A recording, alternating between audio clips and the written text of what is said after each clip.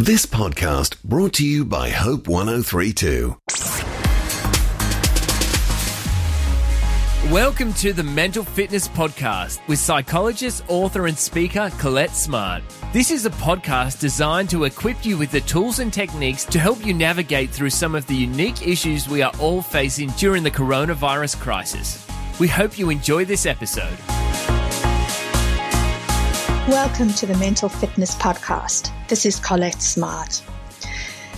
Today I'm chatting about how to navigate everyone being at home or housebound in a confined space during this time. We find ourselves like this most of the day, I think. As both a psychologist and a teacher, I'm navigating this terrain too. I'm trying to work. My husband is at home working, as are my children. I've got a son doing uni, a daughter doing her year 12, and I've got a primary school child. And I feel like I'm constantly changing hats between being a parent, a teacher to my youngest, delivering uni lectures via Zoom a few days a week to my uni students, and I'm consulting online as a psychologist. You will all be wearing your own hats too, so it will look different to me. But I realize that we all face different challenges and joys, whether we're living as a couple or your housemates or your parents with children living together so constantly at the moment. We're all going to face different dynamics in the way that we deal with this. To quote Julie Gottman from the Gottman Institute, she said, "With coronavirus shutting off our normal escape valves, how do we release the lid and turn off the heat before our relationship has all but melted down?" I would add to that, how might we also contribute to each other's mental fitness this week? So how can we do this?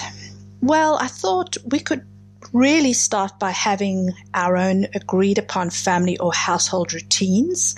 I talk about routines a lot because they are vital to mental health. Try and keep your routine as stable as possible most days, but then expect it to go pear-shaped some days too.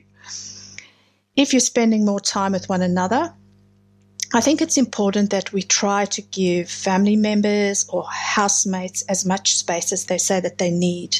If you can establish boundaries for, say, my space versus our space, that will look different in each household. You might need to find a space for yourself at times where you will be able to just collect yourself. If it for you looks like sitting in your car alone on the driveway, that might be the place you need for a little bit to listen to a podcast or music or just sit and read. You may even consider developing a signal for family members that indicates that you need alone time. So the signal might be as simple as something hanging on the outside of your door or a certain place you go and sit, like in the car, where your housemates or your children know when you are there or when they are there, that is their space. So please don't interrupt for a certain period of time. But besides the practical things, I think it's important to keep our relationship healthy and, again, expect difficult days. And then when you've had a bad day, move on from these. It's going to happen. You're going to have days where people are going to crash and people are going to feel frustrated and angry. And just when uncertainty happens for all of us, that often comes out in different ways. But try to move on from those. And I think it's important to work on looking for what your family members or your housemates are doing right, rather than just what they're doing wrong. So say thank you more times than you growl about what others aren't doing. Even for something as simple as making a cup of tea or putting a load in the dishwasher, that might have been their job anyway, but just thank you goes a long way. If you're a parent, you'll be modeling gratitude by doing this also. Even if it's on your child's chore list, it just models that we're all appreciative of each other and that it's wonderful to feel appreciated.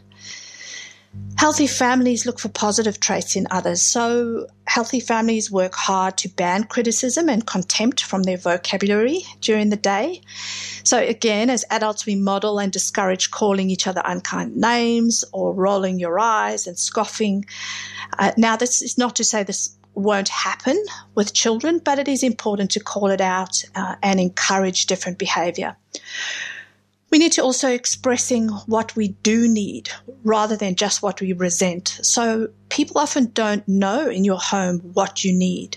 Sometimes you won't realize what your housemate needs or what your children need from you in terms of space or quiet time or alone time. Or needing people to contribute. People can't read your mind, just as you can't read somebody else's mind. And so we need to actually make a time when we can talk through some of our needs. Housemates and families and couples can spend time in the evenings doing something like stress-reducing conversations. So around a coffee or your dinner, let people just vent or talk about the highs and lows of the day without the rest of the members trying to solve anything. Just letting the person feel heard about what they enjoyed working online or when they went to the shop or even struggling now that their job has come to an end. Let people talk through what's happening for them so that they can feel like they are being listened to. If you're a parent, when you have more than one child, having siblings spending too much time together is often a recipe for conflict. And goodness, are our children spending a lot of time together now. So allow your children and even assign for your children separate play or downtime, chill activities, that they don't have to be together all of the time, particularly if you have one child who's more of an introvert and one who's an extrovert, allowing your introverted child to have time and space on their own. This is also not a time to be overly strict with screen time if you're a parent. Now, this is not to say that I recommend you don't keep up with the ratings and looking at the content that your children are watching, and certainly not with our young teens and primary age children that we let devices go into bedrooms. But what I mean is it's okay to relax some of the rules around a little bit more screen time, and particularly with our young people. Our teenagers need time to socialize, and that has been taken away from our young people in terms of face-to-face contact. And so we need to just give them time to connect with their friends over social media or games. Gaming can be a very good source of connection even for our little children, as long as that's also done in a public space. Also ensure that our children are getting lots of sunshine and exercise. My husband encourages my youngest son to go with him and walk the dog every day. You might do something like encourage your child to have some time outside on the trampoline or kicking a ball in the garden. You could designate time that you feel needs to be exercise time. There's some fabulous online videos by PE instructors that you can follow with your child and encourage them to do exercise. Adults also, you don't have to serve your children all day long. This is not suddenly a hotel. You can set chores. Your chore routine might have changed and readjusted now because everybody has to pitch in different ways with all of you being home. Then I think it's also vital that in all of our homes, whether you're a couple or a family, that you focus on activities that create warmth and safety. That you have some fun times planned in the household, times when you can play board games or you eat a meal outside or you light a fire.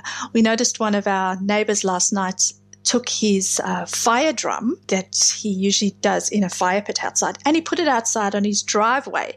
And he and his family were sitting out there still, enough social distance for when people are walking past. But people walking the neighborhood just noticed, and it was beautiful to see. Touch and hug each other in the same household. We've got a lot of physical distancing we have to adhere to, and for many people, they still need touch, and they still need certain types of touch or hugs that speak their love language. So ask your family members or your household members what speaks their language and communicate warmth and affection during this time. And then, of course, find some humor. There are hundreds of toilet paper memes that we can find. I try and do a daily dose of humor on my Facebook page because it normalizes what we're all going through. It normalizes anxiety, that we're all in this together. So to finish where I started, Julie Gottman says, we need each other more than ever, especially those we live with. Let's cultivate a little more kindness between us today. If you've found this episode of the Mental Fitness Podcast helpful, we'd love it if you could leave a rating and review, and don't forget to subscribe. Please join us next episode where Colette will be sharing more great tools and techniques. See you then.